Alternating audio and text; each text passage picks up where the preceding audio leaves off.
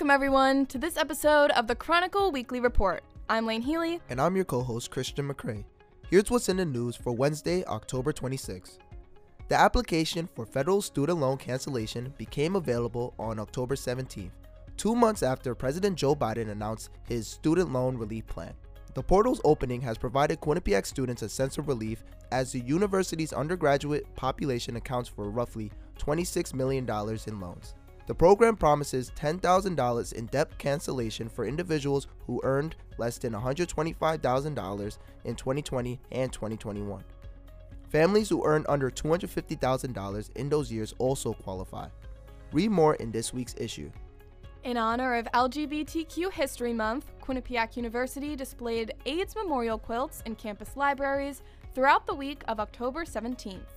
The quilts were created in the 1990s in remembrance of those who passed away from HIV, a virus that attacks the immune system. The most severe stage of the virus is deadly and disproportionately affects the LGBTQ community. According to the Human Rights Campaign, 55% of Americans with HIV are gay and bisexual men, who only make up 2% of the U.S. population. The quilts that hung in both the Arnold Bernard Library and the Edward and Barbara Netter Library serve to keep the stories of those lost alive. Quinnipiac University students are outraged over the school's handling of the sidewalk's construction on Mount Carmel campus. The sidewalk stretching from Bobcat Way to the complex courtyard underwent construction from October 18th to the 21st. The construction encompassed the ramp in front of Pearl Roth Hall, which provides the only fully accessible route to Salin Hall, Founders Hall, and Bakke Hall.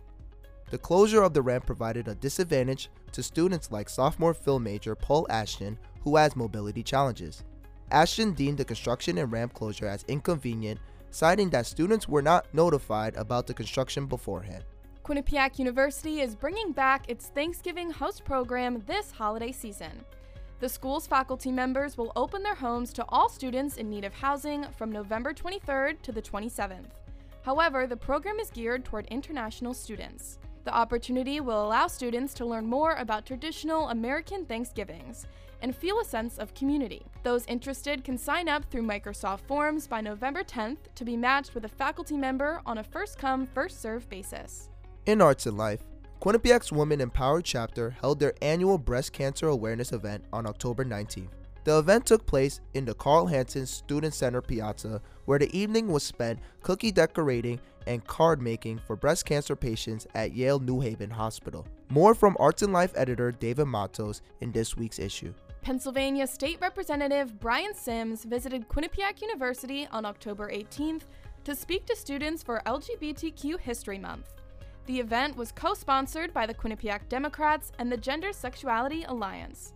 As the state's first openly gay statewide elected official, Sims advocates for LGBTQ rights in the State House of Representatives and encourages students to do the same.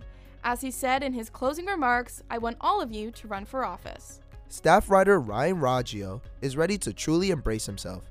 Raggio's social anxiety has haunted him throughout his life, leading him to often feel self-conscious and insecure. To hide this, Raggio would put on a tough guy persona that will only work temporarily in his social interactions. Now in his junior year, is ready to climb out of his cocoon and embrace the real him.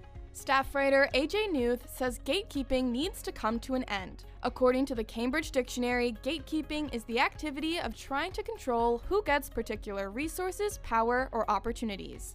This toxic trend has taken over media platforms and led fans to hide music, entertainment, clothing brands, and more from other users. But Newth argues media and culture belong to everyone, no matter if you're the first fan or the last. In the midst of re-recording her first 6 studio albums, Taylor Swift released Midnights on October 21st. The album's 13 songs and 7 3 a.m. tracks tell the story of 20 sleepless nights throughout Swift's life. The album is a melancholy walkthrough of the Grammy winner's troubling and positive life experiences. News editor Katie Langley finds the album to be special despite it being sonically opposite to her last 2 albums.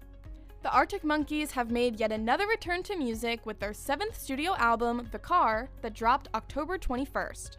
Alternative rock fans have been eagerly waiting since the iconic group's last album release in 2018. But contributing writer Casey Wiederhold says it didn't meet her high expectations.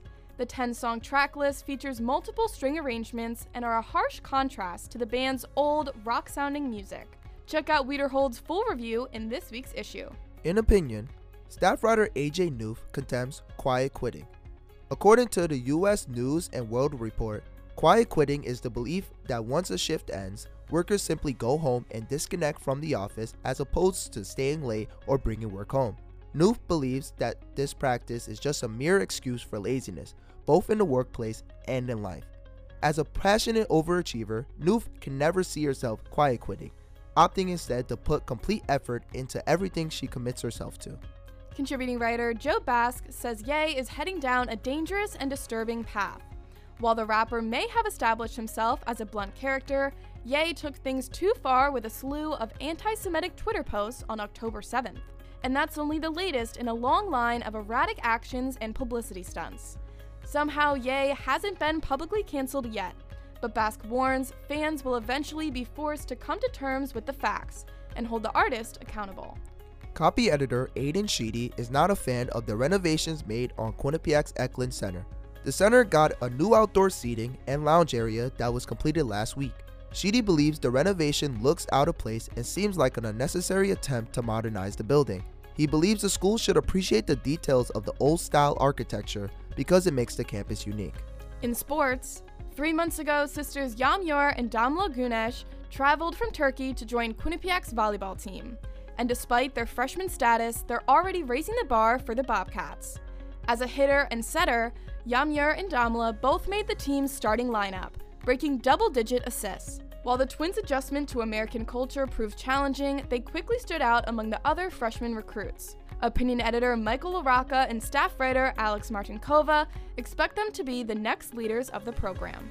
Despite the Quinnipiac women's soccer team already clinching a top 2 seed in the MAC tournament, their defensive struggles could be the cause of another sad ending to their season. On the offensive side, the Bobcats are soaring with junior forward Rebecca Cook leading the way with 19 goals. Sports editor Benjamin Jurgen believes the Bobcats had the talent to win the conference, but for them to fully succeed, their defense needs to tighten up. On October 22nd, Maine played its best hockey of the year, while the Bobcats played their worst, transplanting into a 4-0 loss after 60 minutes.